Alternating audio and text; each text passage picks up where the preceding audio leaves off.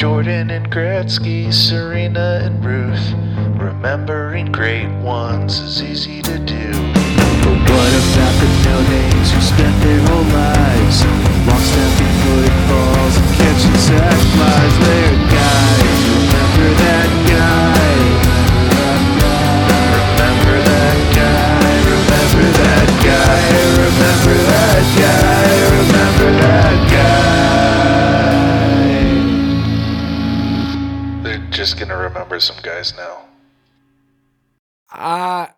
Everything can play a part in it, can't just say like we was rusty, it was windy, it was cold as heck out there. But everything played a factor. But the thing I'm proud of, our team is, we came out second half and we did what we were supposed to do. Remember that guy, the show we mine our memories for nuggets of nostalgia about peripheral players, past and present. Hey there, folks. Me, one of your hosts, James. And it has been a long 2.5 years, but we are finally, as a show, hosting our first AFC Championship game. Diaz back with you once again. We had an NFC Championship game last year. Thank God the Birds are keeping the tradition going in the AFC. We do have a very special guest, though. He is the third Bird. Please introduce yourself. It's me, Larry Bird, the third Bird. Fucking Larry. Oh, well, everybody's heard about the bird. Let's just leave it at that. Well, no, let's not leave it at that, because I'll lead off making memories this week, because we're going to talk about the goddamn Birds. If you all did not watch the divisional round, the Ravens beat the Houston Texans. Real quick, we mentioned this a little bit ago when I was, being miserable about the end of the Orioles season. We had not seen a playoff win in the city of Baltimore since October 2nd, 2014, until this past Sunday, I guess 2 Sundays from the time you're listening to this. There were 3,396 days between wins, but god damn it, our long national nightmare is over, and Lamar Jackson and the Ravens beat the shit out of the Houston Texans. Like, I was telling people, yo, take the money with Houston minus 9.5 all day, and I lost some people some money, and that's why I don't gamble. And I just need to point out, they especially shouldn't listen to you about gambling because it was plus 9.5. There we go. Yes, yes. Again, I don't gamble. But that's okay. I don't need to gamble because I have the single most talented player in the history of the NFL on my very favorite team. And it's a good team. It's a good franchise. The Ravens are a quality organization. And yet, despite having already gotten 3 people elected to the Hall of Fame in their brief history, they are going to host the franchise's first ever AFC Championship game. They hosted yesterday. This comes out. Franchise's first AFC Championship game against the Kansas City Chiefs. We're doing this one for the 2014 Orioles, by the way. We are avenging the loss to the Kansas City Royals by fucking the Chiefs up yesterday when we did beat them. I'm going to put some sound effect after that. I don't know which, but I have to say something. So, yeah, we won. So this is the first AFC Championship game in Ravens history. It is only the second ever. I only just now am getting a second nickel for the number of AFC Championship games hosted in the city of Baltimore.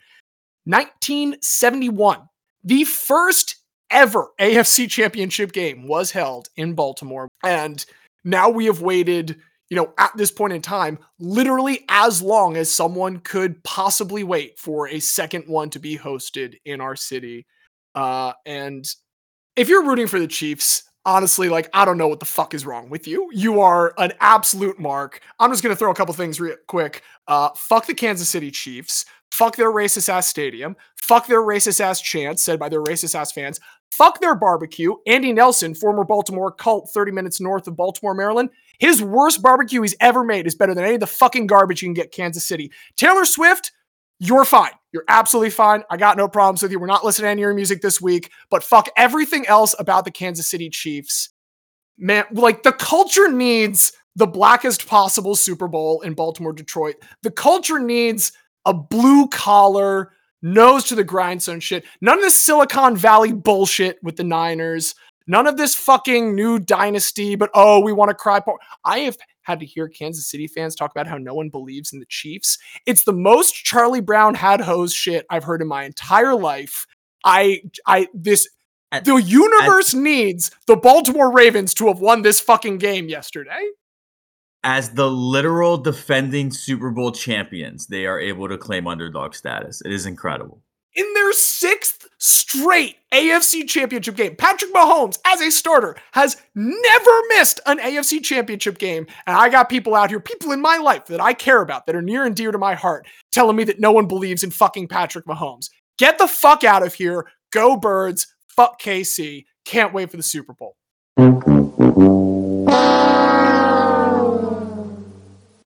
The only thing I'll say is I would like Ravens Detroit. I also would like Ravens Niners because it's full circle of one of my favorite neutral viewing moments of all time. Watching James celebrate and then run out onto the track. And I would have to find a way to recreate that this year. Come down to Baltimore, man. I will run whatever fucking distance you want if the Ravens win the Super Bowl again. I will get on my bike after they win and beat you back to Philadelphia if I have to. I mean, I think being in Baltimore, if they win, you wouldn't want to go anywhere else except maybe just running down the street with all of the Ravens fans. It is undeniably the single biggest football game ever held in the city of Baltimore. There's no question. This is the single biggest football game that has ever taken place in this city. And like I said, the Ravens are a good team. I'm not acting like the Ravens have made me suffer as a fan. Really, in no context have they. But the city of Baltimore suffers a whole lot of other things. The city is so electric right now that we had a massive underground fire last night that knocked out power for over 1,000 people because we cannot contain the Birds' energy. Go Birds. It's beautiful. It will be Birds Lions. It's going to be Birds Lions. Let's not act like it's going to be anything else. What's been making memories for me? So I had to find a new favorite soccer team to support. Because I was starting a career mode in the AFC. So I did research. And the team that I settled on was AFC Wimbledon. In my research, I learned a lot about the history of AFC Wimbledon, soccer in Wimbledon. So just allow me briefly to go over the history of my new favorite team, AFC Wimbledon. They're founded in 1889. They're one of the oldest teams in all of England. And they usually play like non-league, semi-pro football. They're not in the classic professional pyramid, if you will, but they're very well known on the amateur level. They win the FA Amateur Cup in 1963, and they start becoming dominant forces in their local league, which is essentially the equivalent of like a bar league at this point.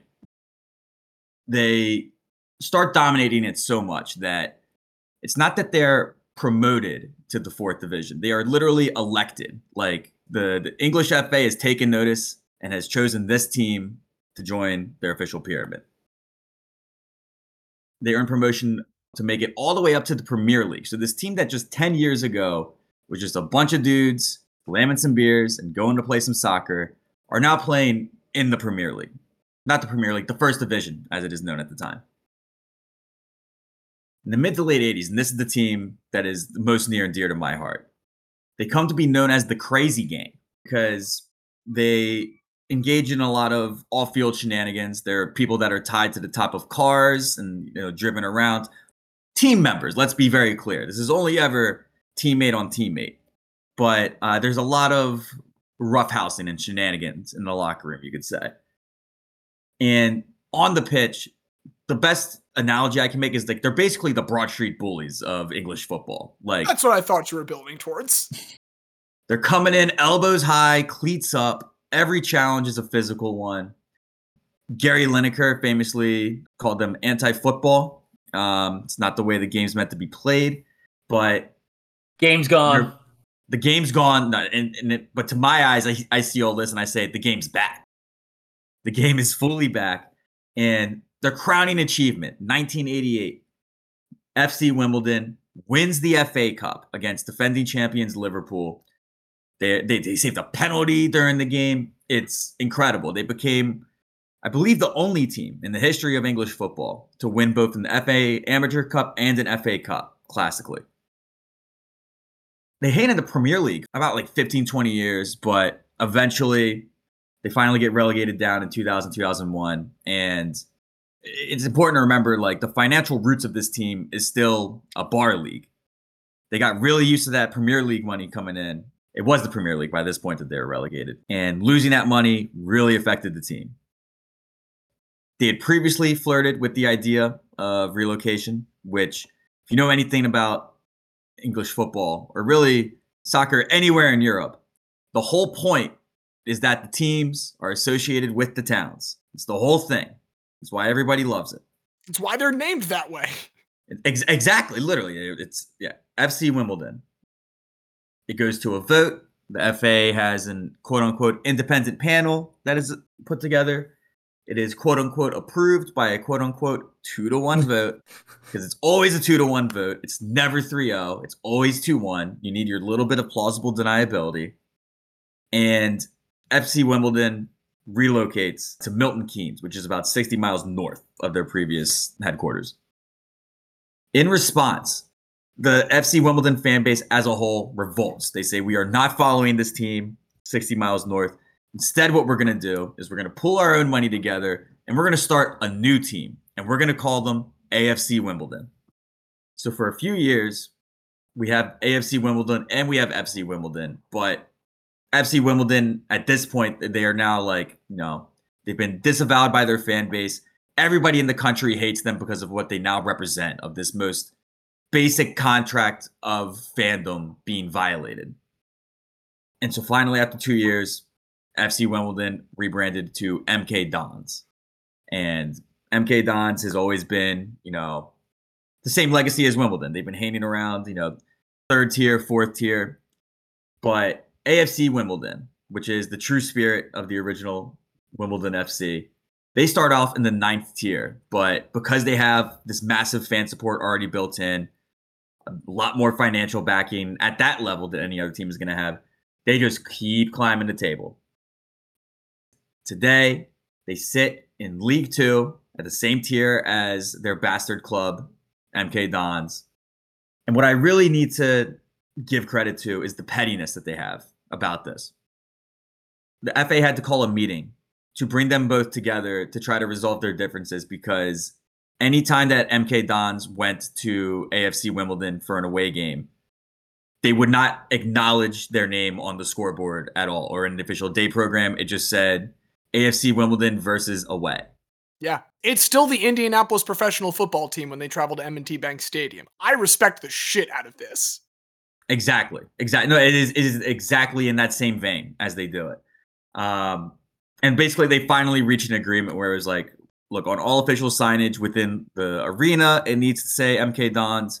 Whatever you want to do with your programs or with your social media, go for it. So yeah, like their social media does not acknowledge their existence whatsoever. And that actually just happened this past weekend, perfectly enough. They played MK Dons. They did lose 3-1. It's a tough loss, but it looks like both teams are kind of going to be in that like mid-table where they're not going to in danger of getting relegated. They're probably not going to be promoted. So, I'm looking forward to another season next year. We're going to support the Wombles, as they are known. That's the other thing that I wanted to mention about this. The Wombles creator gave FC Wimbledon their blessing to use the Wombles as official, team mascots and whatnot. The second they went north, they said, fuck that, we're revoking our privilege. You cannot use the Wombles as your name anymore. And for those that are not privy to the screenshots in all of our group chats, The Wombles is a BBC children's show that looks very, very similar to Fraggle Rock. It's incredible. I love the character design. And I love AFC Wimbledon. They're my new club. They have an incredible history, because FC Wimbledon's history is their history. Let's be real. So I love the legacy.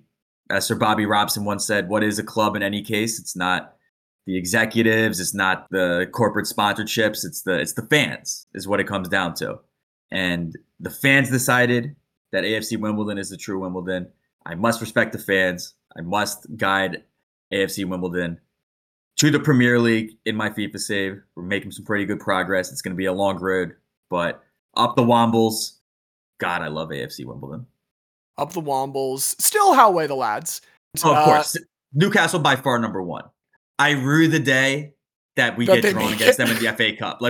Because it would be amazing if AFC Wimbledon made it to the Premier League. But there could certainly be a cup matchup at some point. Sure. And that would be incredible. Well, incredibly, in the 3 spot, Xavier, I know this is strange territory for you in making memories, but we do still have you left, and I wonder what it is that's making memories for you right now. Yeah, so we talked about it pre-pod, but shout out the Knicks being great. Specifically, I want to shout out Josh Hart, the vibes man. I don't know if you've seen Josh Hart on Twitter, but he does whatever the heck he wants to do, and the ribbing between him and other Knicks players is phenomenal. So he missed the game a week ago, and Jalen Brunson was asked about the starters playing a little more minutes when Josh Hart was out. He said, "I'm just happy that Josh was out," laughing. 2 days later, when Emmanuel Quickly and RJ Barrett came back to Madison Square Garden, they got their tribute videos. Everyone was happy. Josh Hart said, "Now I'm going to boo those guys." So everyone's cheering, and Josh Hart just boo, boo. Quick related tangent. Great LSU South Carolina women's basketball game the other day. Dawn Staley in the post game conference, she was asked like, "Oh man, these fans really hate you." She's like, "No, didn't you hear that? Call me boo." And then 2 days ago, Ryan Archidiakono tweeted, confirming that Josh Hart is sitting behind me in the second row at the Nova game. Guess he doesn't have enough pull here at MSG, ... And Hart responds, "You stole my seats, Ryan. No one likes you." Hey, we like all the Diakonos. That Archie kid. Just yesterday, when the Knicks found out that Jalen Brunson was not a starter for the All-Star game on a tiebreaker, Josh Hart was asked if he saw that, and his response was, "Yeah, fucking loser." Everybody needs a vibes guy. It's gotten to the point, like, Knicks beat writers have to, be prepared for this. The Knicks writer for The Athletic tweeted, "Jalen Brunson dunked. I am certain that when we ask Josh Hart about it in an hour or so, he'll say it didn't count as a dunk. But I also saw it with my own eyes. Jalen Brunson dunked." The vibes are just great around this team right now. 11-2 since the OG Anunoby trade with the number one defense. OG Anunoby in 13 games. So no one has ever been more than plus 175 in the first 13 games of the new team. He's plus 239. Hell yeah, baby. Over his first 13 games, when he is on the court, the Knicks are 18 points better than the other team, which is absolutely insane.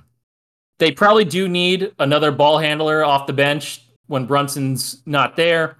But Deuce. well, I like Deuce, but I think we need someone else just because the bench hasn't been as good, which makes sense because we got rid of one of the best bench players in the league. But the starting lineup has been literally the best in the entire NBA. So very happy about the Knicks. But I would be remiss if I didn't go back to what I've been updating everyone on for the past couple weeks. The Asian Cup and AFCON. Which would you like to start with, James? Palestine. Palestine. Palestine. Yes, dear listeners, Palestine has advanced to the knockout stages for the first time ever. They are playing Qatar in 3 days on January 29th. And it is going to be a phenomenal game. I am extremely excited. If people don't know, Qatar is literally the biggest supporter of Palestine internationally. So the vibes will be immaculate at this game. We also have Saudi Arabia versus South Korea, which should be a phenomenal one. It's actually interesting because South Korea was beating Malaysia in stoppage time, and they would have played Japan. And then they gave up a goal in the 15th minute of stoppage time to play Saudi Arabia instead of Japan. And the press had to ask South Korea's coach, who is ex-USA coach Jurgen Klinsmann, if he had them give up a goal on purpose to avoid Japan. He denies it, but Malaysia has not won a single Asian Cup game since 1980. So drawing and scoring 3 goals against South Korea is very momentous. It's magical. It's momentous for that country and suspicious to every single outside observer. But the games are going to be so good. We have Australia versus Indonesia, Iran versus Syria, Uzbekistan versus Thailand. I'm extremely excited for how the Asian Cup's going to go because at this point, no one has looked that good except for Iraq. Iraq and Iran were the only 2 teams. And Qatar. Those 3 teams, the only ones that went undefeated in the group stage, or won all 3 in the group stage. And Iraq looked the best out of all of them. So very interesting to see what happens with that. But now it's time to switch continents. and go to AFCON. Another just phenomenal shit show. The Ivory Coast, the host, lost 4-0 in their last group stage game to Equatorial Guinea. It looked to all intents and purposes like they were out, so they fired their coach. Because of a 1-0 win by Morocco over Zambia in the last game of the group stage, Ivory Coast made it as the 4th out of 6 third-place teams, the absolute last spot, but they had no coach. So what did they do? They called France and asked, hey, can we borrow Hervé Renard for the knockout stages? And France said, you want to borrow our women's national team coach for a tournament that's going on now? And they said, yes. And France said, no, go fuck yourselves. I don't see a good reason not to say, yeah, sure. I think that's the least France can do for what Cote d'Ivoire has, experienced from France in its history. Yeah, come on. Get on the phone, Macron. Like, let's get this one figured out. This needs to be arranged. This is reparations. This is the start of reparations. Well, they have 3 days to see if they can figure something out before they play Senegal, probably the best team in this tournament so far. Because, we didn't talk about the fact that Tunisia, which was one of the 3 highest ranked teams in Africa, failed to make it out of the group stage. Algeria failed to make it out of the group stage. Ghana failed to make it out of the group stage. That's 3 of the World Cup teams from Africa out of the 5 that did not make it out of the group stages. Egypt barely made it out, like on tiebreakers. And they were so, worried and upset about their performance. Want to guess what the Egyptian FA did yesterday, James? They dug out a mummy, read some cryptic text from the Book of the Dead, and now, because there's no rule against it, a mummy is their new striker. Close. What they actually did was they ritually sacrificed a cow. That was closer than I thought it would be. To give them good luck in the tournament, and then donated the cow meat to the homeless and hungry of Cairo. Yeah, sure. We're at the ritual cow sacrifice part of trying to bring good luck, but it's very exciting what's going on in AFCON. We have a lot of interesting matchups. Local neighbors Angola and Namibia are facing off. We have Mauritania versus Cape Verde, Morocco, South Africa. I previously mentioned Senegal versus the Ivory Coast, Egypt versus Congo, Equatorial Guinea versus regular Guinea, the Battle of the Guineas. That's all of the pigs. Winner gets to annex the other one and just make themselves the bigger Guinea. But I love AFCON. I love the Asian Cup. These have all been so phenomenal to watch, and I hope other people have been watching them too, because it's just so interesting. It's so fun. And I hope that the rest of the games are just as fun as the group stages have been. I've checked in a little bit, and it's been some delightful programming to have on in the background. But listeners, speaking of programming, we are very pleased to let you know that we are back to our regularly scheduled programming this week. I know that it's been a little bit. December 18th is when we had our last discussion, but on that day, Diaz did win. And so as we kick off our new season here, Diaz, the world turns to you and asks, what kind of guys are we talking about this week?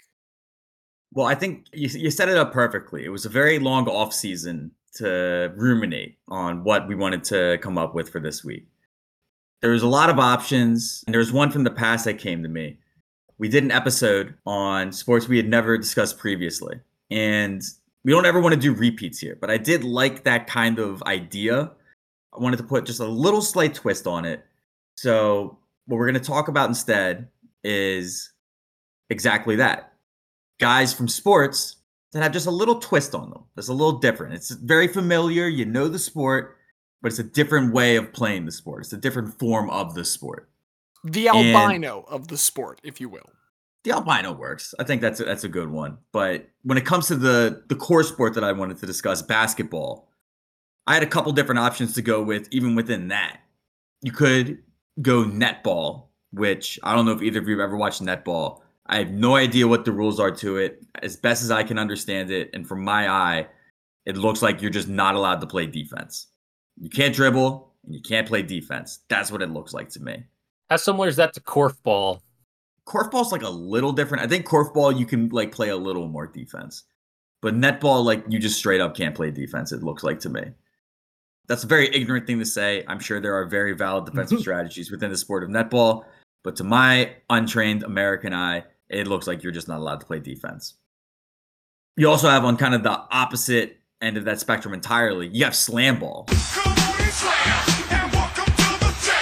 Slam ball is cool as shit. We fucking love guys on trampolines jumping up and smacking the shit out of each other and dunking some basketballs. That's a lot of fun. But I didn't want to go with something on either side of the spectrum. I wanted to go with something that, you know, kind of has that high-paced aspect of slam ball, but also doesn't involve many concussions. What I came up with instead is 6-on-6 basketball. 6-on-6. Now, I've watched 3-on-3 since there are multiple Las Vegas Aces that have won Olympic gold medals in 3-on-3. I did not know there was 6-on-6 basketball. Is this Iowa women's basketball? This is Iowa women's basketball. Yes! But let's also be specific. It wasn't only played in Iowa. It was also played in New Jersey for a while. It was also played in Oklahoma.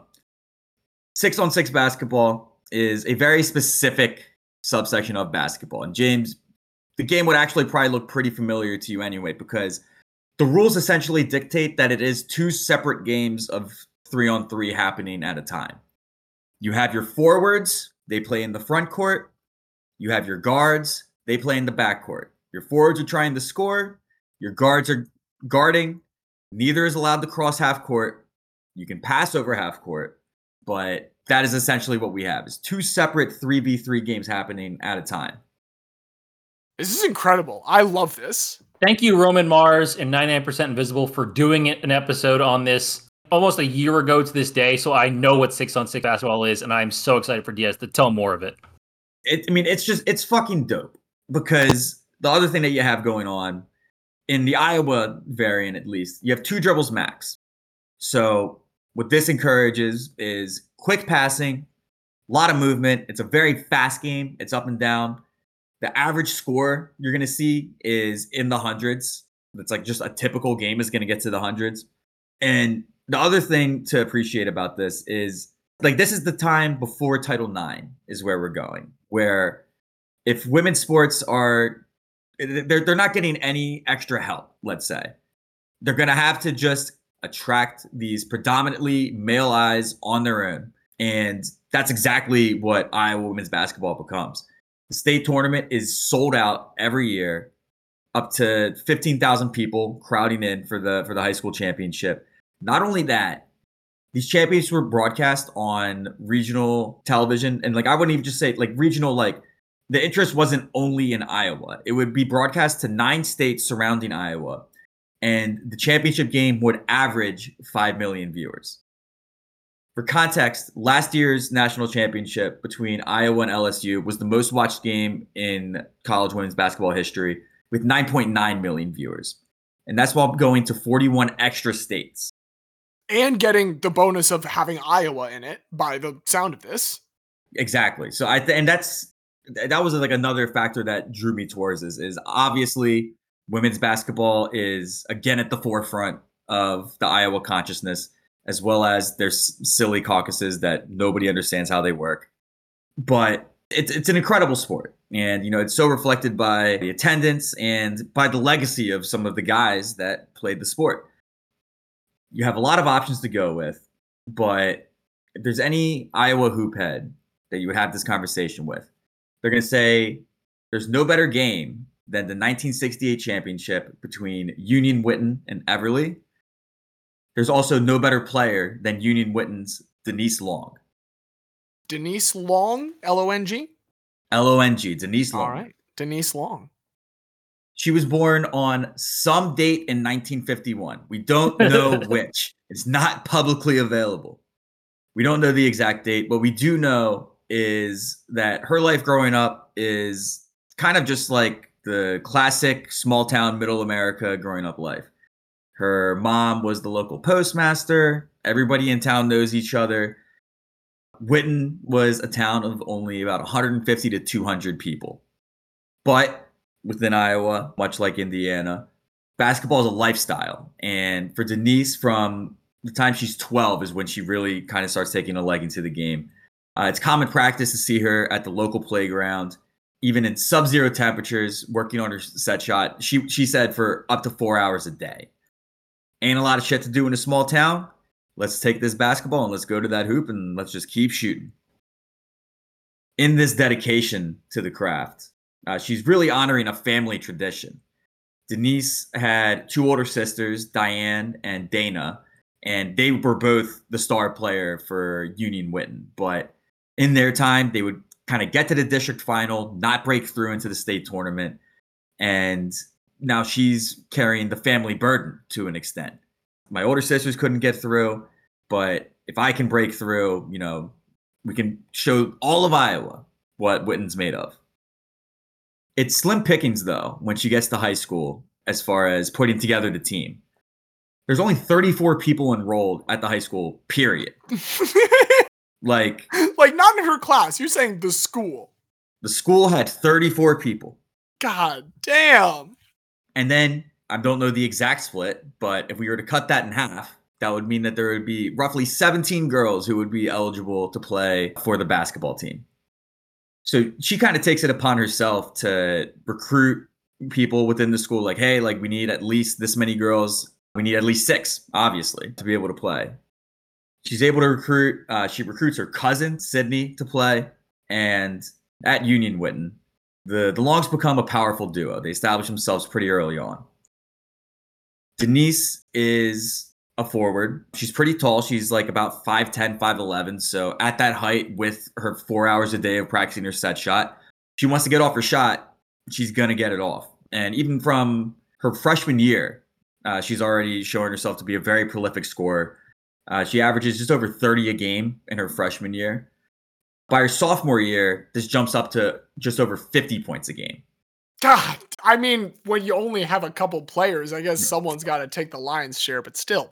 Right, yeah. She's scoring 50, and the final score would be typical to see 102 to 108. So 50 still 50. You know what I mean? Of the 3 players that can score on each team. Right, yeah, of the 3 players that can score on each team, yeah. So quick strategic question, kind of basing off that. You said the guards are in the backcourt and they're the defensive ones. Do you find in this sport that there are more quote unquote tall guards just to try and take advantage of the natural defensive advantage of being bigger? Or is it still classically, your tiny people are having to guard your giant people? No, they would largely, the strategy would be to have 2 taller girls who would be able to block shots, and then still have one quicker one who's able to run around, and then typically they would be the one to take the 2 dribbles and get it to the front court who would score. And then I guess kind of a similar thing you would see in the front court as well. You would have kind of one person who is your heliocentric scorer. And typical offenses, this would be a person that would play close to the rim. But what's important to know about Denise Long's game is she was an outside shooter. And this is not the time when there was a 3-point line. But she's basically the girls' basketball equivalent of Pistol Pete out here. I was going to say the Pistol Pete of Iowa. One could say she's firing from long range. You could, in fact, say that. Hear her talk about it. She's guessing that her average shot, she's probably pulling from 25 to 30, which is well beyond the 22 feet that is a typical 3-point arc. So she had range for days. And then especially at her size, I mean, she's going to get a shot off from wherever. Goes up from 30 as a freshman to 50 as a sophomore. She hasn't quite had that breakthrough to the state tournament yet. They still haven't been able to get past the district final, but her notoriety is already starting to grow. And by the time she gets to her junior year, if you thought going up from 30 to 50 was impressive, I'll give you 50 to 65 for her junior year. They do finally break through districts as well, and they're into the state tournament. Her small school of only 34, you could very easily draw the parallels here. This is the Hickory Hoosiers. This is the Milan Indigenous Peoples. This is the smallest school possible going on a miracle run. This is a much better version of Hoosiers to me because you have a player that has had to go and Dirty Dozen fucking recruit the team just to begin with. Exactly. Yeah, this is she pulled the team together. And I mean, once Denise Long gets to the state tournament, she's here to prove some shit. They roll through on into the final, and this is one of my favorite things about the internet. There's a lot of bad things about it. There's a lot of lies that get spread. There's a lot of propaganda. There's a lot of misinformation. It's really terrible. But what you can do on the internet is you can go to YouTube and you can search for the 1968 Iowa Girls Basketball Championship, and you can watch this whole game in its entirety. Denise Long and her Union Witten team are going against Everly. For her standards, Denise Long has a little bit of a subpar game. She only puts up 64 in the state championship. She's actually outscored by Everly's Jeanette Olson, who put up 76 in the game. So this might not bode well for Union Witten, but it's a team game. And before a sold-out audience and with 3.5 million watching on TV, in overtime, Union Witten pulls ahead and takes the state title 113-107. And you don't even have to fake the ending. You get overtime already in the true. This is a better version of Hoosiers. It goes to overtime. And I mean, here's also the better part about the Denise Long Union Witten story. I don't know if you're paying attention. That was only junior year. We get a sequel.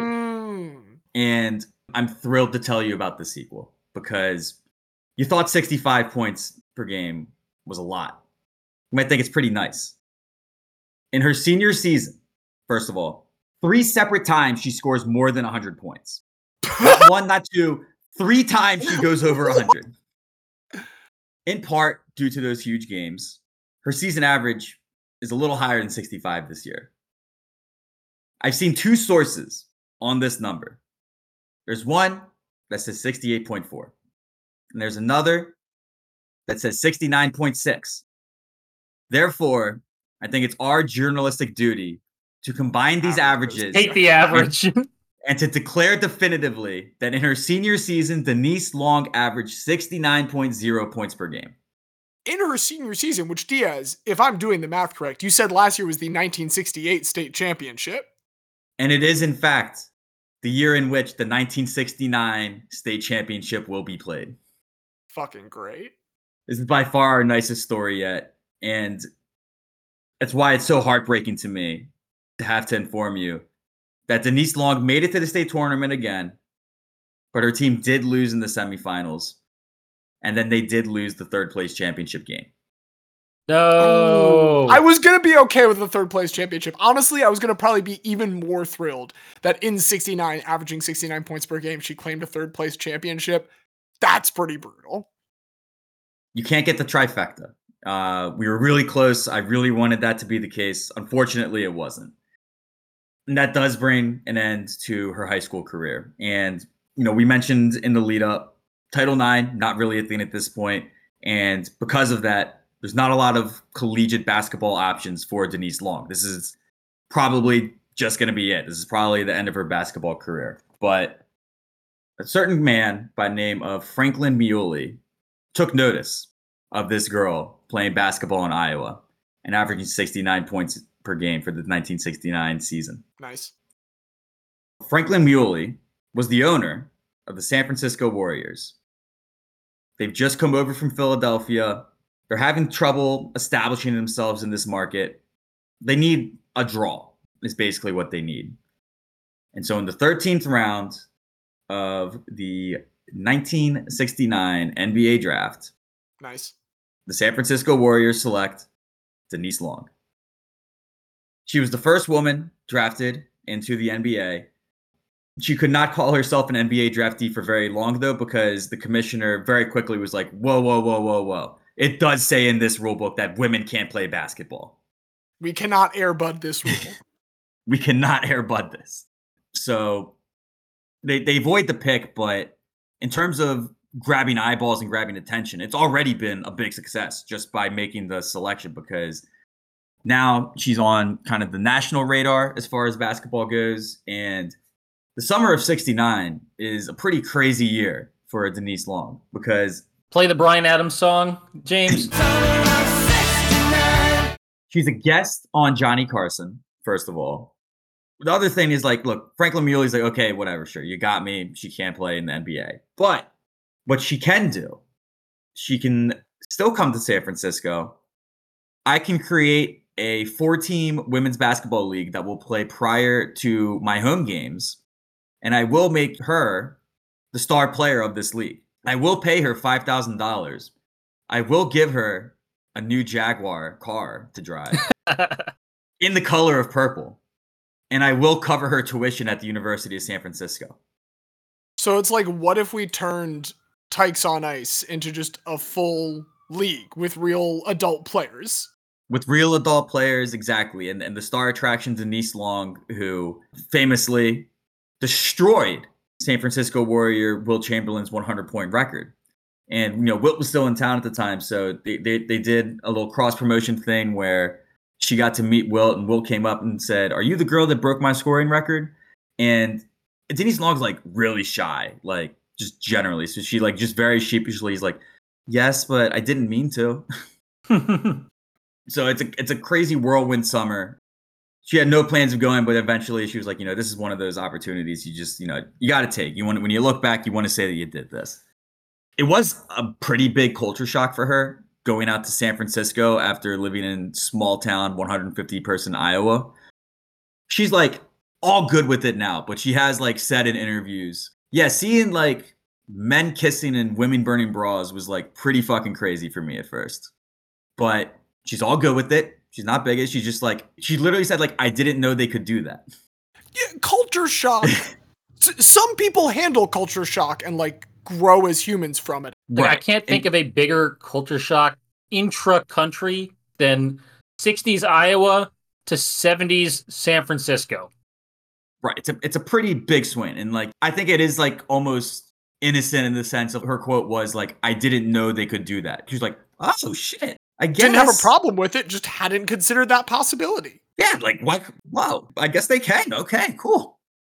And she came to terms with all that, all good. What she didn't come to terms with was what was happening back in Iowa at this time. Denise Long moves out west. She's still this legend in Iowa. And there's a bar nearby where like everybody goes, and it's not like a strip club, but there are like women dancing. They're scantily clad women. And there is one scantily clad woman who chose to make her stage name Denise Long. Not even like a bad pun, just the name straight up. Just the name straight up. She was also a taller girl. Like she like looked up what her haircut was, made it as similar as possible. Started making all kinds of money off of it. It's pretty fucked. It is pretty fucked. And real Denise Long came back and heard about this and basically went up to her and was like, yo, what the fuck? Like, I'm Denise Long. Like, she went up to her at the place and was like, well, what's your real name? And like, she was like, Deborah or whatever. She's like, why are you using my name? It's like, well, I've been making a lot more money ever since. So, which understandable. But yeah, if there's some perverted 90-year-old Iowan out there listening to this, I'm sorry. I don't think you got a lap dance from Denise Long. After that year in San Francisco, she plays in the 4-team league. She came back to Iowa. She settles in. She doesn't continue going to University of San Francisco, but she will eventually get her degree from Drake, and she becomes a pharmacist. She would marry twice. And while that was looking to be her last basketball experience, she did have one last basketball game in her. About 1978, 1979, there was a pro team that was playing in Iowa, and they were struggling with attendance figures. And Denise hadn't played basketball in forever. She said basically after San Francisco, it was like, I spent 4 to 6 hours a day dedicating myself to this for like 8 years. I'm good now. I've done all the basketball. I think I'm good on basketball. But she had an old friend who was coaching that Iowa team and called her up and said, like, look, just if you can sign, just come out, play for a minute, wave to the crowd. It'll be nice. And she went back and forth on it, but she did decide to ultimately go. She logged in for 1 minute to a rousing ovation from a sold-out crowd. She got fouled. She split the 2 free throws, so she did score 1 professional point. And then they subbed her out, and she exited to another standing ovation, and her professional career was finally complete. She's been living quietly basically ever since then, away from the public eye, just being the pharmacist. But the honorifics have continued to come in. She was the 5th woman ever inducted into the Iowa Sports Hall of Fame.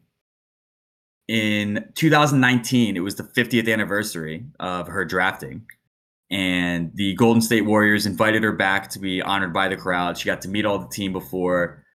She met Steph, she met Clay. That was when KD was there. She didn't get punched by Draymond. It was a great experience for her. But I think of all the honorifics that she ever received, the one that I would imagine would be the coolest to her.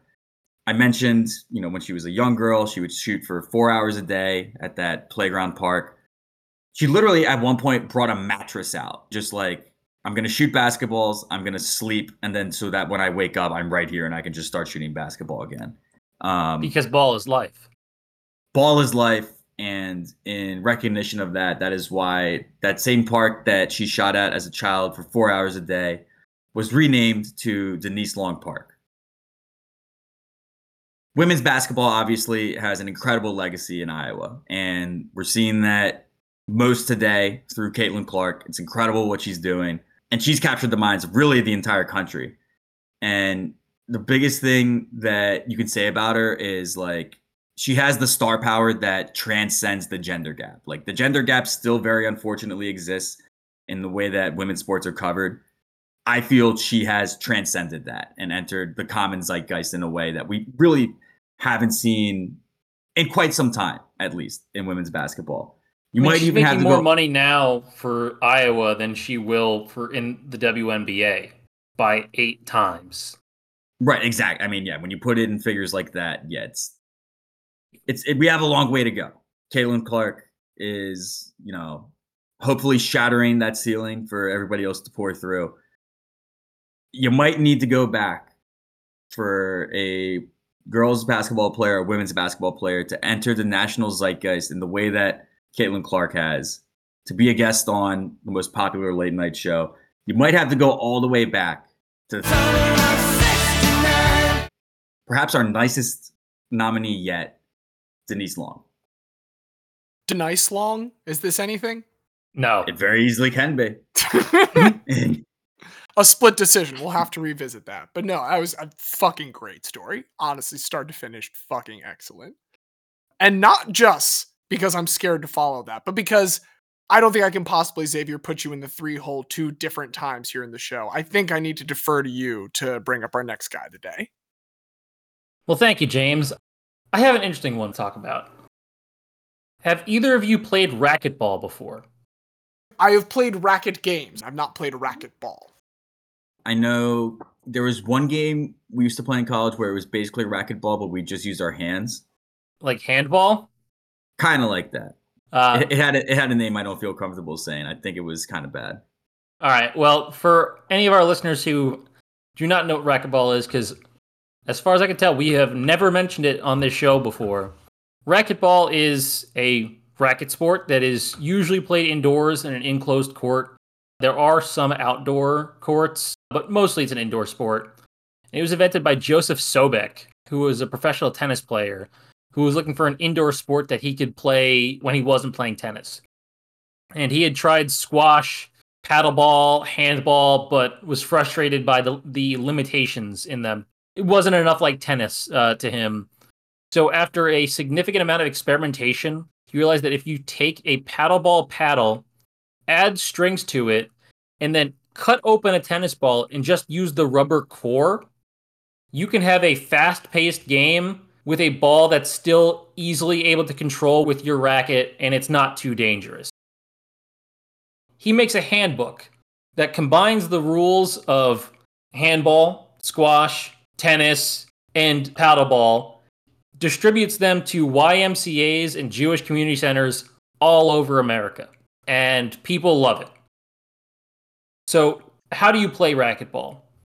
Like I said before, a racquetball court is fully enclosed, usually indoors, with a front wall.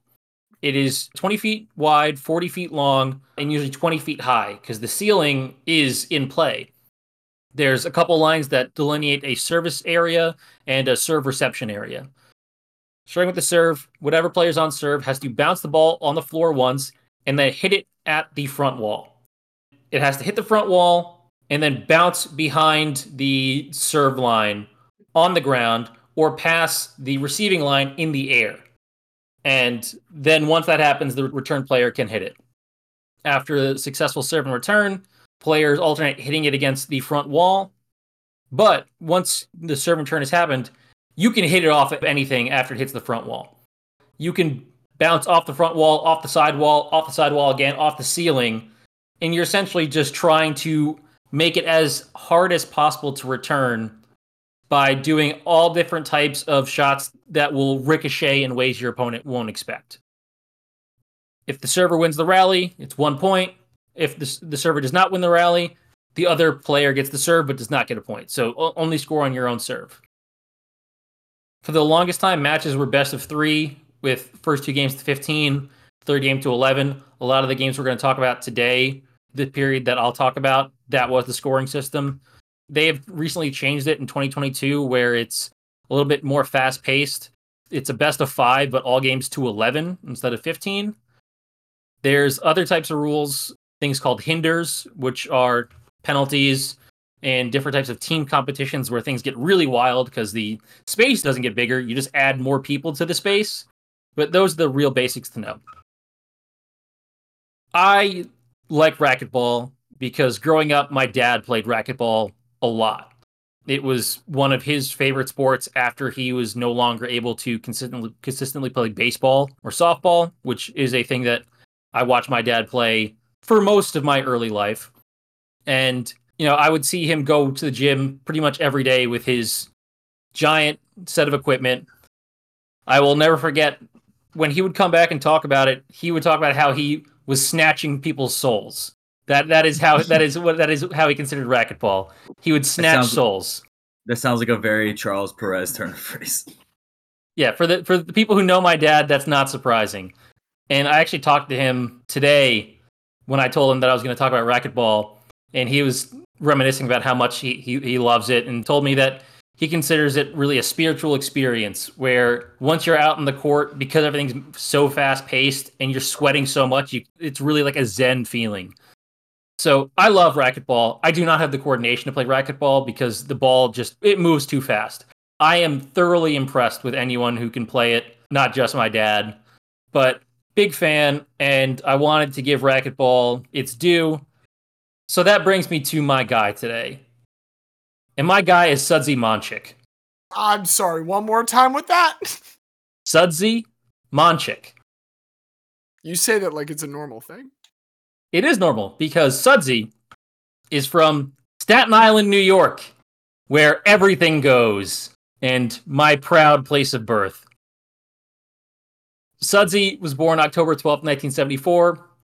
His dad worked at health clubs where older men in the 70s and 80s were playing racquetball, and Sudsy from a young age showed a great interest in it. And he was Sudsy at this point. He has always been Sudsy. His parents say that they had decided he was going to be called Sudsy in utero. So this is not like a nickname that came later in life. He is just Sudsy. And a former world number 1, Ruben Gonzalez, who trained at one of these clubs, saw a young Sudsy practicing, and is like, all right, I want to train this kid. Dude, what it takes for a coach to just be like, I want to be this person's coach. I'm trying to think other examples of that. We've talked about a couple tennis ones here. The tennis dude who had Agassi and Celis both was very much, I want to be this person's coach. Rackets, I guess, yeah. Lends itself towards it. Ruben said that racquetball came too easy to Sudsy. At practice, he began asking Sudsy if he was tired. And if Sudsy said yes, he had to pay Ruben $1. Sudsy would later say, quote, I realized the only way to keep my allowance was to keep saying no. And this built up stamina in Sudsy that was unmatched for any other junior racquetball player. It takes a special kind of abuse to get this kind of endurance. Financial abuse. Yeah, and he went on to win every single title in every age division from the ages of 8 to 18 in both singles and doubles. So for 11 consecutive years, he won every single and doubles title at the junior division. You might not be surprised to know that that's the only person in history to ever do that. During this time, he also wins the National High School Championship while competing for Tottenville High School in South Staten Island, which was the rival high school to my mother's high school a couple years earlier. So no overlap there. But eventually, Sudsy wants to turn pro in racquetball. And at this time, racquetball is dominated by the IRT, the International Racquetball Tour. This was founded in 1991 as a successor to a bunch of smaller tournaments, but there was no real showpiece event at this point for racquetball. But then in 1995, it gets added to the Pan American Games. And this is the first time that we have like an actual big international event that lets racquetball compete. And so Sudsy goes down to Mar del Plata, Argentina. And he wins the first ever doubles gold medal with his partner Tim Sweeney at the age of 20. So he is now a world champion at 20 after, again, just having won 11 years in a row of juniors titles. Xavier, I guess you could say Sudsy's cleaning up. Boo, but yes. No, that's phenomenal. This kickstarts a massive period of dominance for Sudsy. During the 95-96 IRT season, Sudsy wins 6 out of 15 tournaments, which is the most of anyone. Then the next season, the IRT decides, okay, the demand is there. We have enough talented athletes. Let's make our own showpiece tournament. So the US Open is started. And Sudsy wins. Sudsy wins the first ever US Open singles championship. He goes on to win this again in 98, 2000, and 2002, defeating a man named Cliff Swain all 3 times. Cliff Swain is someone that Racquetball magazine had called, quote, the best of the best, and was considered the greatest racquetball player of all time. And he got crushed by Sudsy. Sudsy also led the IRT tournament wins 96-97, 98-99, 99-2000, and 2000-2001. And was the year-end number 1 on the tour for 5 out of those 6 seasons from 95-96 to 2000-2001. The only time he wasn't was a year where he had a separated shoulder and couldn't play for half of the season. So if you even check Sudsy's website, he notes on his career, played blank number healthy seasons on the tour, and then finished tour number 1 player blank number of times. But it's very funny. Sudsy is an interesting character. So in 1999, the then 24-year-old Sudsy gets profiled in Sports Illustrated, rest in peace, SI. The headline was, "Man wielding a dangerous weapon. Sudsy Monchik has sliced and diced his way to the top of his sport." I want to read the intro paragraphs from this because it is the most born in the 70s Staten Island man I could ever imagine. Sudsy Monchik loves freedom, hates tyranny. We know this because his favorite film is Braveheart, the Oscar-winning kilt-fest about 13th century Scottish freedom fighter Sir William Wallace. Quote, "If I'd lived in Wallace's time, I would have been pillaging right at his side." As the 20th century Staten Island racquetball player, quote, "William Wallace was the man!" Exclamation point. Monchik preps for matches by watching Braveheart, parentheses, he travels with the video, has memorized long stretches of Braveheart dialogue, has even installed a Braveheart screensaver on his laptop, boot up the computer, and outspews Wallace's rousing pep talk before the Battle of Stirling Bridge. Shut it down and you hear, quote, "Every man dies, not every man really lives." And I love the idea of this 24-year-old with a laptop in 1999 going to tournaments where he's kicking the ass of much older and more experienced players, and all they hear is him quoting Braveheart nonstop. And this is like, it took effort to get a Braveheart screensaver on your computer at this point. Yes, this is not easy. This is, again, 1999, but he went through this effort. The then tour commissioner of the IRT, Hank Marcus, said, quote, Sudsy has great foot speed. He gets every ball that fails to roll out, but his hand speed makes him really excel. No one ever hit the ball consistently harder. Like I said before, I could not play racquetball because I do not have the hand-eye coordination for how fast the ball goes. Sudsy's average forehand and backhand were clocked at over 180 miles per hour. It's only like twice as fast as the league average fastball. And again, remember how long the court is. 40 yards. 40 feet, sorry, Scales, not 40, not 40, or 40 Oh, feet. no, it doesn't scale. That's a much bigger actually worse. difference. Yes, my apologies. 40 feet. So when you're hitting something 180 miles per hour off of a wall 40 feet in front of you, and it can ricochet off your multiple walls, if you do not have incredible tracking, you will not even have the time to process to swing your racket before the ball is past you. And Sudsy is hitting it 180 miles an hour, diving all over the court, making shots that no one else can make. He's just crushing these people. At the time of the 1999 SI article, Sudsy and Cliff Swain had met in singles finals of 9 tournaments that year. Sudsy had won 8 of them, including the last 7 in a row. In 2 of them, he blanked Swain, not allowing him a single point in the game. Quote, Cliff is still pounding everyone else but me. He just turned 33. Don't think I don't count the years. And Cliff's response was that he still considered himself equal to Sudsy and was just a little unlucky. So Sudsy said, if that's what Cliff thinks, fine. What else can he say? He's constantly getting pounded by a guy who hits the ball at Mach 5. I feel his pain. But you know why the Yankees creamed the Padres in last year's World Series? They were better. I love this cocky-ass 24-year-old Staten Islander who I am picturing speaking just like Paul Vetrano with a William Wallace accent. Being the greatest racquetball player is probably the most Staten Island thing ever, which is why he does get inducted into the Staten Island Hall of Fame in 2008. So you knew that had to be coming. The years don't catch up to Sudsy, but injuries do. Unfortunately, he ends up with a degenerative back condition like that is early onset in his late 20s, and he has to retire at 2006. So very early. A lot of the players he were playing against were playing well into their late 30s, early 40s, but Sudsy, by the age of 31, just can't move as much anymore because of his back and because of a bunch of leg injuries as well. So he retires. And like I said, he gets inducted into the Staten Island Hall of Fame. Then his first year of eligibility, he gets inducted into the Racquetball Hall of Fame, which was in 2015. Larry Hammerly, the president of USA Racquetball, said that Sudsy Monchik is quite simply one of the best players racquetball has ever seen. His many accomplishments on the court make him an obvious choice for the Hall of Fame. But, when you're as committed to the game as Sudsy is, even if you can't play it, you can't stay away.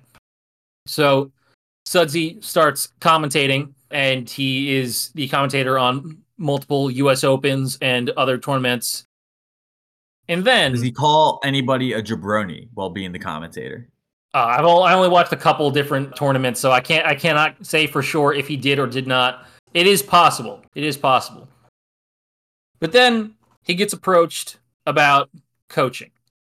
And Sudsy becomes the coach of the youth and senior national teams for... I want you to just guess a country, and I want to see how close you both get. Can you give us the continent? South America. Ooh, Brazil. Let's take a stab with Brazil. Diaz, do you have a guess? Guyana. I'm not going to say either are close, but because there's not that many countries in South America. But the answer is Ecuador.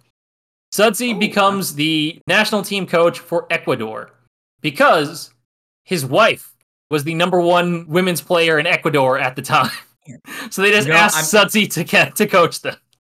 I'm mad that you gave us the continent, because if you didn't, I was going to guess Equatorial Guinea, and I would have claimed technicality correct. So the words are close enough. So, under Sudsy's leadership, Ecuador, which is not a traditionally strong racquetball country, has some really good finishes. At the 2015 Pan American Games, they win 3 different bronze medals.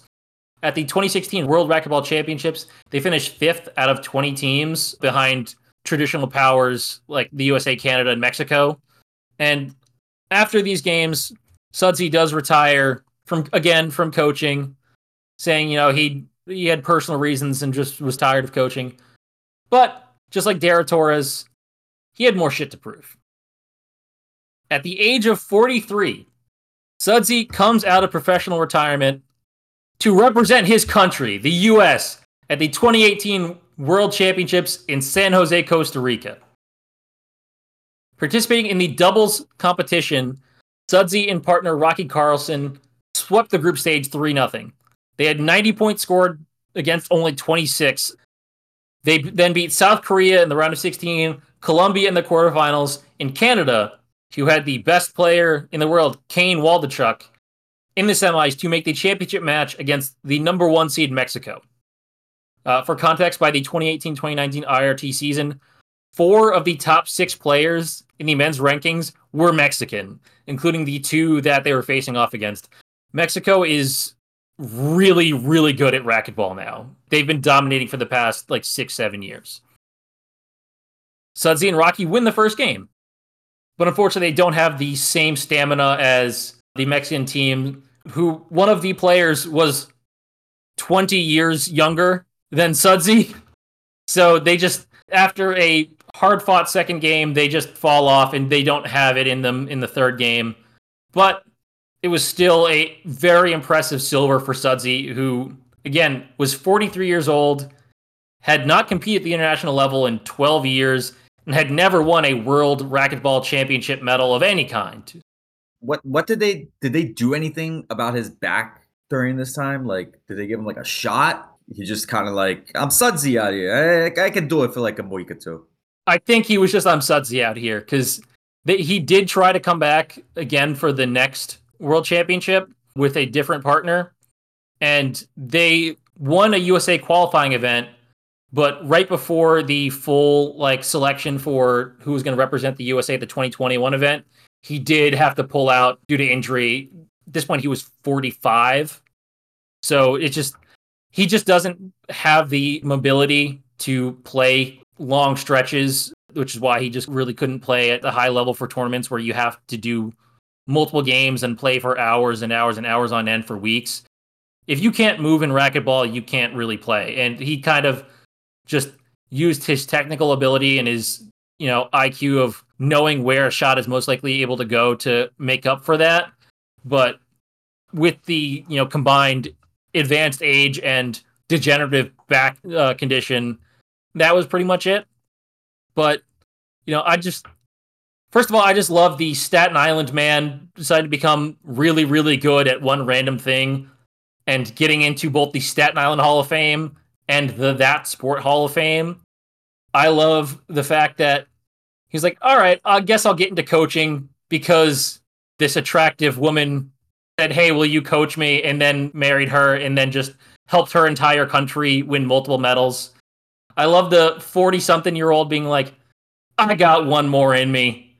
Send me to the World Championships. I'll beat all these young whippersnappers. And then almost doing that, but still getting his first ever World Championships medal. And then I just love, he still actively posts videos and does coaching clinics. I watched him do drop shots from a video he posted 4 days ago. It just, even the thing I said earlier about played 7 healthy seasons on tour, finished 5-time number 1 player in the world on his own website. That is a level of Staten Island petty. No, only count the 7 seasons I was healthy. It makes it look so much better. Don't count the other 5 where I could not move. Although even 5 out of 12 would have still been the best ever at that time. The man who was born to play racquetball, Sudsy, absolutely love, and I think he is one hell of a guy. He's named Sudsy. He is named Sudsy. In some ways, you could have left it that he's just named Sudsy. I thought you would love his name, James. Very much so. He is a guy. He's a guy. There's 2 guys now, but there is a third. that we must start with. And Diaz, I appreciate you earlier mentioning how we had this long off season because that is kind of what begat the form of sport I want to talk about. Cycling, which is the largest sport, it is in many ways a year-round sport. We just recently wrapped up the Santos Tour Down Under in Australia, but that's Southern Hemisphere. When we're talking about the off season, it's very dependent on the geography of the cyclists. And today we're going to be concerned with the heartland of cycling in continental Europe, which is kind of the troika of France, Belgium, and the Netherlands. And this is where the winter off season of the Northern Hemisphere, many, many years ago, it gave birth to a new, more psychotic form of cycling at the turn of the 20th century. And where then 7 decades later, one of its all-time practitioners would be born. I will talk about the sport later, but first I want to introduce you to the guy today, Sven Nys. That is spelled N-Y-S, Sven Nys. It is a Dutch name. But Sven, he's born in Bonheiden in northern Belgium. Belgium does not have a national language. When he's born on June 17th, 1976, to parents Vera and Francois, it is in the northern part of Belgium, the Flemish region. Belgium's like a Venn diagram between the Netherlands and the French. And they speak French in the bottom, they speak Dutch at the top. There's some German. There's some German in There's a Belgium. little bit of German. There's a little bit of German, but it is a kind of like visual Venn diagram if you look at how the counties are born in. And that is a little bit of like a national identity crisis at times for Belgium. And that's something that we will return to later. But throughout the entire region, there's a deep and abiding love of cycling. And a specific form of cycling in the 1980s is sweeping the continent. If y'all remember when we talked about Matt with 1T Hoffman, the 1970s was when BMX takes off in the US, and by this time it has made it to continental Europe. And so by the age of 5, Nys is right in the thick of the European scene. Francois and Vera are transporting him like all throughout the country and then all throughout the continent. He's very, very good. He's competing at the highest level for his age for just about 10 years altogether. But as we get into the 90s, Europe is falling now a little bit out of love with BMX, and as is Nys. So he turns his attention to a new pursuit, cyclocross.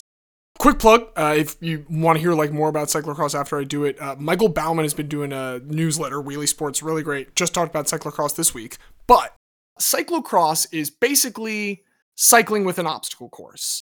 Apocryphally, it originated in this area of Northwest Europe about 100 years ago, and that is when cyclists would race town to town and take shortcuts through like the fields, over fences, through farms. And it would sometimes be called steeplechase because like the landmark that you had for the next town was the steeple of the church. And you could just see that and race in a straight line there going through whatever you had to go through. Now, whether that is a true origin, by the early 1900s, it is now getting organized. It's taking form. And it is, like I said, kind of race obstacle course hybrid. There's some differences. It is always a much, much shorter course. It's a circuit where we're doing laps. And it is in really nasty conditions, but still largely with the same bikes. It is a road race bike that you're using, much like you see in the Tour, with a couple of small modifiers. One is that you've got bigger forks because you need bigger tires, and you need knobby tires because you're going through all kinds of terrain. But the other one, this is very like inside baseball one, the brake lines, instead of running under the tube, run on top of the tube. And the reason that's important, I can tell you as a biker, when you're carrying your bike through portage, you want to have like that little corner by the seat over your shoulder. Normal brake lines have cords and screws there, and it's not entirely comfortable to do for long periods of time. But in cyclocross, very often, you have to hop off your bike and carry it as you go through extra sand pits, mud pits, hopping over different like barriers that they've put through the course. And so you've got that brake line. You also do not have silly clippy shoes. You've got normal shoes because you have to be able to hop on and off, and be running with it sometimes. So like you need better bike handling abilities to go through these different conditions. It's kind of like resistance training, and it was made to be this off-season way to stay in shape in the winter. First ever national championship, it's France in 1902. Belgium has their first in 1910, and it's international by 1924 when we have our first international competition in Paris. We've got the Union Cycliste Internationale, who have taken it over since the 40s, and they're just running a bunch of different contests while it's been big for a while. It's really exploding at this time, and it had a bit of a renaissance because of BMX. In 1989, Nys was watching a pretty local rider for him, Danny DeBee, And he wins the UCI World Championship because of a very specific racing style that really appeals to Nice. And so in 1991, he goes to this nearby town called Pittem. He's 15 years old. It's his very first race. He is a Nieuweling, which is a newcomer. Places 7th in his very first race. Very, very respectable. And it's because of this skill that both he and DeBee are very, very good at because of their BMX background. And that's bunny hopping. A lot of the time, Nace just doesn't get off his bike for obstacles. He just bunny hops, not with a BMX bike, with a full road race bike, just hopping over these like couple foot tall wooden barriers that are there in the road for him. It's fucking insane. And it takes him a while to like pair this natural skill with the necessary uptake in endurance. But once he does, he absolutely flourishes. By the late 90s, he was one of the sport's like bright young stars alongside another fellow Belgian, Bart Wellens. He's going to win the U23 chip in 97, 98. He's like consistently one of the youngest racers on all of the international tours. His first race with Belgium was in 93 in the World Tour. And once he graduates from the U23 ranking to the elite tier, time for him to join a team. And he goes with the Dutch team Rabobank. How do you spell that? Rabobank is Rabobank. And like we talked about before when I've talked about cycling, that like the cycling teams are super corporate, even more so than like NPB teams with baseball where they're all named after the companies. Like these are not just named after companies. The companies are constantly changing. Sponsors are constantly changing. This is actually the same like organization that is now the Visma team, which if you know anything about like modern road cycling, they won all 3 Grand Tours last year. Huge deal. They've won a couple straight Tour de France's now with Jonas Vingegaard, and they're still Rabobank here at the Millennium. They're also not huge on the road cycling at this time, but they're a cyclocross powerhouse. And that's largely due to star Richard Groenendaal. His name might sound extra Dutch because he is like the only Dutchman at this time amongst this huge group of Belgians. So got a little extra mustard on it. I'm not going to spell that one because it's very long. Just know that.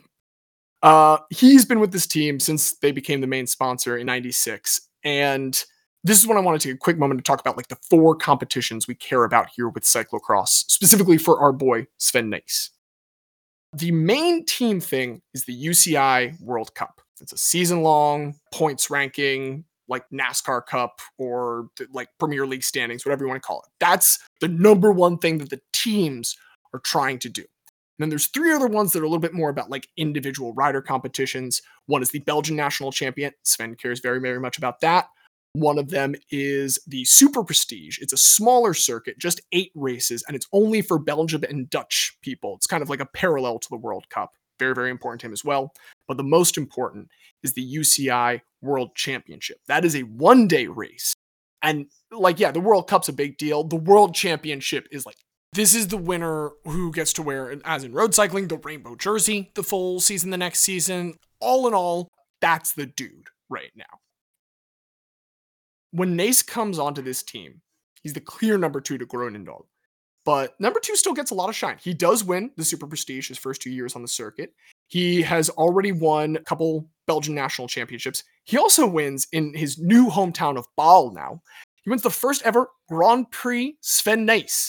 There is already a race named after him at this point as he makes his debut on the pro circuit, and he does win the first one ever at the age of 23, beating Groenendaal. James, apologies if I missed this, but how long are these races in temporal? You were absolutely. I did not say. So we've got the circuit, we've got the laps. You're looking at somewhere in the range of like 3 hours most of the time. And sometimes it's like a set number of laps. There are sometimes there's like, Le Mans, how many laps can you get in 3 hours? That does vary race to race. It is much shorter than normal races, and it's just many, many laps of this same circuit going over it all the time. The idea is like it's a much better viewing experience in a lot of ways because you can see a lot of the course as you do it through this day. I've gone to see my uncle he's who introduced me to cyclocross when I was younger, and you spend the first couple laps here at one pit, and then you'll spend another couple laps at a different obstacle, and you just walk around the whole day. It's fun. Got it. I just wasn't sure if this was like an all-day thing or... It's an all-day party. It's not an all-day race. The UCI World Championship, that is one of the ones that is for country, not team. And while Nice at this point has had a first in the UCI World Cup season standings and has had his national title, he is, like I said, the number 2 on this team. And that's going to rear its ugly head in an important spot here. Rabobank makes it clear to Sven ahead of this race, do not beat Richard Greinendal. And so Greinendal pulls away really early in this. And Nace does not help a couple fellow Belgians, Mario de Klerk, along with others. He does not help them catch him. And so Sven catches a lot of shit back home. Like, he's even getting an inquiry from the Royal Belgian Cycling League about, hey, what the fuck, man? Like, you can't act this way. You cannot fuck your fellow countrymen over. And he's able to satisfy some people with explanation. He explains, hey, my bosses forced me into this, essentially. But there is now some slow cooking beef in the background. He loses a lot of the next season to injuries, does still win the Sven Nys Grand Prix, because it's always held on like January 1st or very, very close. Unfortunately, he's unable to make the rest of the competitions. But he comes back strong. He wins another 2 super prestiges. He's up to his 4th by the end of 2003. Keeps falling short in the World Championship, though. And at this point, the top of the ladder, it's like it's him, Greinendal, and then everyone else is just another Belgian. Wellens, de Klerk, Tom van Alpen, Wesley van der Linden. These other Belgians remember what Sven did back in 2000 when he helped Greinendal. This time, there is a coordinated effort at the very end of the World Championship to sprint past him just enough to knock him down to second place behind Greinendal. And Nace is incensed by this. This is a transcribed quote, translated from the original Dutch. This is war. Thanks, Van Alpen. Thanks, van der Linden. This is the last thing I have done for the Belgian team. They can all go up in the tree. Up in the tree is a common idiom in Dutch for go to hell. I'm glad you made that clarification, because if an American said that, I might have... Yeah, it's not a lynching thing. Not a lynching thing. Just a nice casual go to hell. And I will say this is a big difference, because this was a national competition, not a team competition. So like, these guys are not on the same team as Greinendal. They specifically pulled Nace back behind Greinendal. Like, they're not winning for themselves. They know they can't win for themselves. They can just keep him from winning. And this leads to the birth of a new Sven. Because at this point, he's been a pretty reserved guy. Even in that quote, he was like described as a normally reserved Sven, but he was described in that moment as being frenzied with anger. And he is now, thanks to his hometown, making this nickname possible, De Cannibal van Bal, the Cannibal of Ball. I don't like that name. No? Well, he's going to eat his fellow countrymen. That's really what it is. He's going to devour his fellow countrymen over the next 2 years. It's like legitimately probably the 2 most dominant seasons in cyclocross history. In that 2004-2005 season, the first one, Belgian national champ, first overall in the Super Prestige, first overall in the World Cup, and finally, albeit in a very close finish with like 5 other Belgians in the top 6, or sorry, 4 other Belgians to make 5 total in the top 6. Sven does consume them all as he wins his first World Championship this year.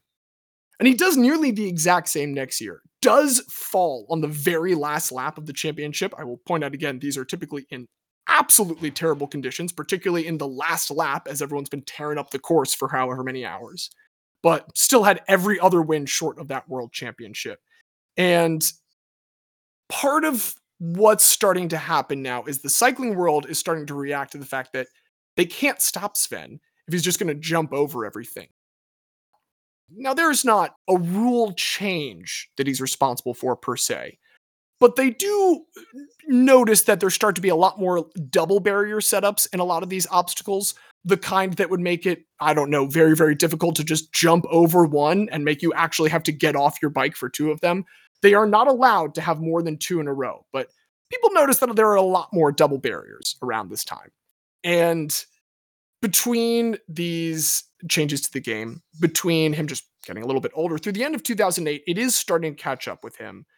Gets a 5th national championship. He finishes first in the World Cup standings a 5th time. The other Belgians get a couple last wins. But what's more concerning is his rivals in a way. They've kind of fallen to the wayside. But 32-year-old Nace is now no longer surrounded by them. He's surrounded by younger folks. He's surrounded by guys like 22-year-old Lars Boom, world champion that year, or Zdeněk Stybar, also 22 at this time. Nace says Stybar is the single greatest rival he's ever raced against. And This leads to some changes for Sven. First off, he's going to change teams. He joins Landbaukredit Thunsteiner as the oldest member of the team. He is still very great, but all of these guys are out here, not to mention another Belgian rival, Niels Albert, who, like, very poetically is born in the exact same town as Sven just 10 years later. Those are the big three now, Albert, Stybar, and Bohm. And Nice kind of settles into this elder statesman role. I will also take 2 seconds to mention he's also very good at mountain biking at this time and does make the Olympics twice, 2008 and 2012. Never medals there, but makes the Olympics twice as a mountain biker and is also the 5-time Belgian national champion. Now, we've seen it before with like the greats who are a little bit past their prime when they start hitting the career milestones. Just naturally, that's where you're going to be as you start hitting the big numbers. He gets his 300th win in 2010, and he's still stacking super prestige and national titles. But with his age climbing, with this new generation, there's still one thing he wants more than anything, and that's another world championship. And an excellent opportunity presents itself. Cyclocross, as I had mentioned, is very international in Europe already by the 20s. It reaches the States not really until the 60s, and even then they only keep up for a little bit, the last one before a long hiatus being in 1969. Nice. And then no more for like another half decade. It starts to build up steam again, and finally by 2013, UCI is ready to have the first ever world championship outside of Europe. They're going to take it to America, to Louisville, Kentucky. And then it rains the whole week before this race. That's what you get for going to Kentucky. Well, what they end up having to do is they have to move all of the races to a single day. And so this course is going to get fucking destroyed. Like, it is exclusively going to be mud. If you look at the pictures from this race, everyone just has the line of mud that you get from being near other people's wheels, spitting it out at you in a straight line for an entire time. It's insane. But like, Nace is cyclocross when he comes here. He is the face of the sport, and this is the sport trying to really put forward a strong first foot here in America. And by God, if Sven Nace doesn't pick the perfect time to win his second ever world championship, just absolutely dominating in this one too. It is not as close as that 2005 win was. And like, as far as he's concerned, this is the moment that Sven Nace, de Cannibal van Baal, completes his career. He does race for a few more seasons before officially retiring in March of 2016, but like that 2013 World Championship, that's his crowning moment. That's his pride and glory. He's a 9-time Belgian champ, 13-time Super Prestige winner, 6-time UCI World Cup first overall finisher, 2-time Olympian, 12-time winner of the Grand Prix Sven Nace. We love people playing in stadiums named after him. He's won a competition named after him 12 fucking times and finished on the podium like another 5. That's pretty good. He has been supplanted at this point by a new generation. There's another Belgian, Wout van Aert, nowadays. There's also this Dutchman, Mathieu van der Poel. But like, they're greats in cyclocross, don't get me wrong. They are really amazing road cyclists who do this in the off season. They are not cyclocross racers first and foremost. Like, Sven Nace is one of the last to like really exclusively do that at the top of the level. So there's fewer and fewer specialists, but there's one more that I want to mention to close this out. In October of 23, young racer, it's his first year on the tour. He's already drawing comps to Van Aert and Van der Poel, being on this tour at a very, very young age. That's really why he's drawing the comps. He fucking annihilates the field at a competition at Waterloo. Not the Belgian Waterloo. Waterloo, Wisconsin, but still a very nice moment there. And it's a particularly nice moment when this Belgian crosses the finish line, this member of the Trek team. He's just won it by 16 seconds. He's captured his first ever pro win in his first year on the tour. He just falls into the arms of his trainer, his team leader, and father. And Thibaut Nace and Sven Nace celebrate this first pro win together. He's got a bright future ahead of him. And Sven Nace is literally in charge of the team, so it's not like he's going to lose his spot on it anytime soon, even if he weren't already good enough to be winning it. I just love that that legacy will continue on, but that should not take away from the legacy that already exists for de Cannibal van Baal and my jongen, which is Dutch for guy, Sven Nace. I'm glad that he is a non-nepotistic, successful sports father. Like, This isn't a Doc and Austin Rivers thing. This is like, this is legit. We're approaching LeBron James and LeBron James Jr. We'll see how this goes. If Thibaut Nice did not have the last name Nice, he would still be on the tour right now. Maybe he wouldn't get as many write-ups. I'll acknowledge that. He's getting a lot of press attention for someone that just won their first. For sure. Again, very young, like winning even one on the tour at this age, pretty impressive. And I'm glad that we, were able to talk about this just a couple months after that happened so that it can be the coda of it. But that is the coda and the end of my story for Sven Nys. And that means that it is the beginning of our discussion as to which one of these three is making it in. I wish Belgian names were easier to say because I've forgotten 90% of the names other than Sven Nys because they're just too hard to pronounce. And I don't know if that's a good thing or a bad thing. Or maybe Sven just ate them all, so that's why I can't remember their names. Yeah, exactly. He has consumed their souls, their memories, everything. The cannibal does not leave anything untouched on his plate. Speaking of souls, I do appreciate stealing souls, which is what happens when you play racquetball, according to my father, who is the foremost expert on me watching him play racquetball and knowing how he feels when he did it. And I do love Sudsy Monchik, the most Staten Island man and most racquetball guy ever. Like, between the two of yours, it's tough because Sudsy would be a good nickname, but it's just a straight up name, which is awesome. But then we have perhaps the best nickname yet brought up on the show with the Cannibal van Bal. I think that might be the best. Like, if you brought this up on nicknames episode, I would have been like, as soon as I heard, like, I'd be like, okay, like, and I'm Diaz, and we can sign off right now because that's the end of the episode. You won. I will say to Sudsy, one thing real quick about racquetball, I have always believed, and is, I think generally believed by people who follow a lot of sports, hitting a major league pitch is like the hardest thing to do in sports. It might actually be playing racquetball now if we're that much faster. And I am also interested that Sudsy paid out some amount of money to his coach for saying he was tired sometimes. We don't know what the amount is, but like some amount of money was paid for his endurance. I like that there is a dollar value on what he did to gain his endurance throughout his sport. But I think Sudsy's a little bit too much of a Mel Gibson fan for me, if we're being totally frank. See, that was the one thing I was thinking of. I think I said it in our chat before, like a couple days ago, that you were either going to love it or hate it. But I could not avoid bringing up the Braveheart thing because it just reminded me so much of my own dad. Oh, it's an incredibly good touch. I was like, if my dad was the white one from Staten Island and not my mom, my dad would be Sudsy Monchik. It is like if you just combined my parents together with my mom's hometown and upbringing and ethnicity and my dad's love of racquetball and love of racquetball, they are the same person.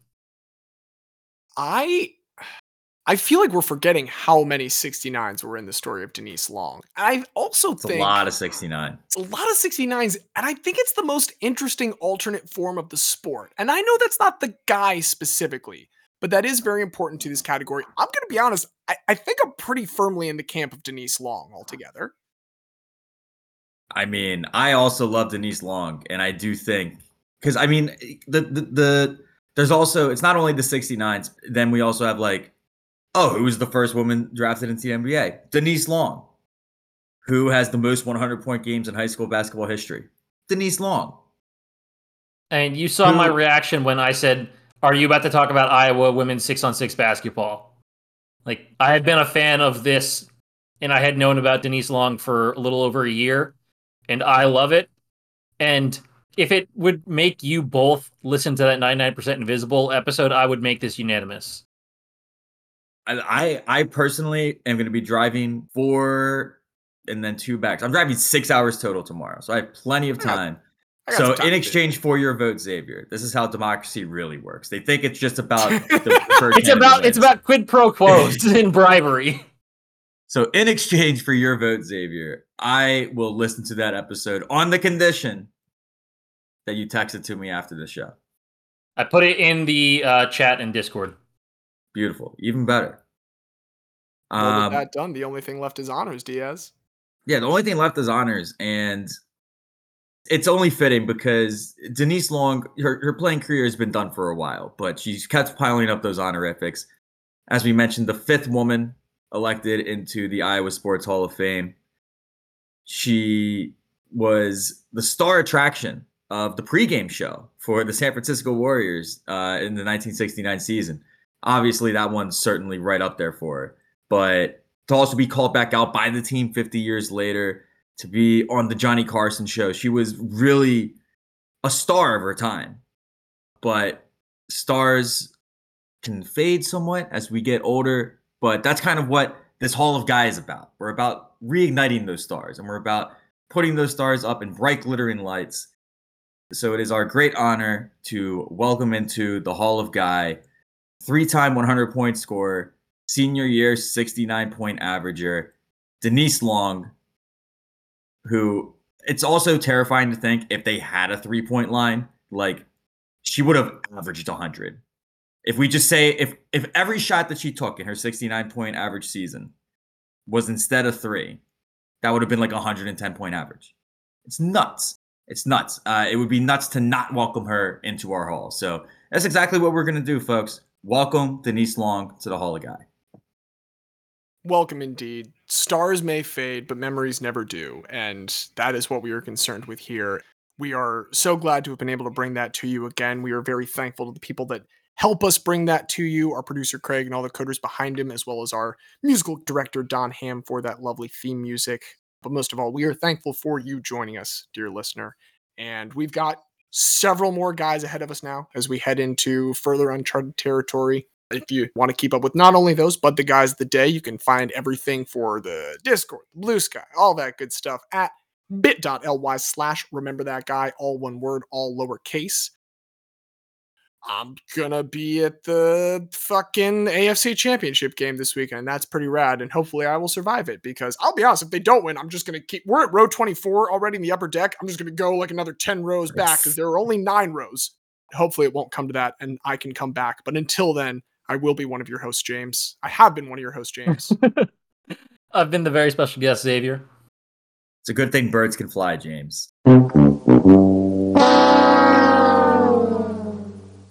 I've been Diaz, and as Wimbledon FC legend Vinnie Jones once said of the crazy gang, you either grew a backbone quickly or dissolved as a guy.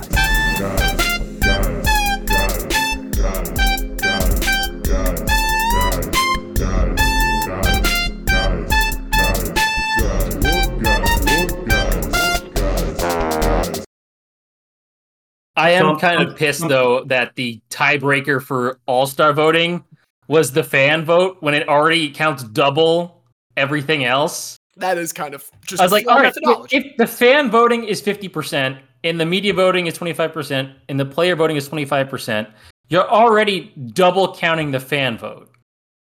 If it's tied after that, there should be some other tiebreaker. Because the tiebreaker should be the non-fan vote. Like that would make more sense. Yeah. That would make more sense. Tie to me. goes to the experts. This is why we need to abolish the Electoral College. Because I mean, I love Dame. These maniacs elect people like Zaza Pachulia, like Mehmet Okur.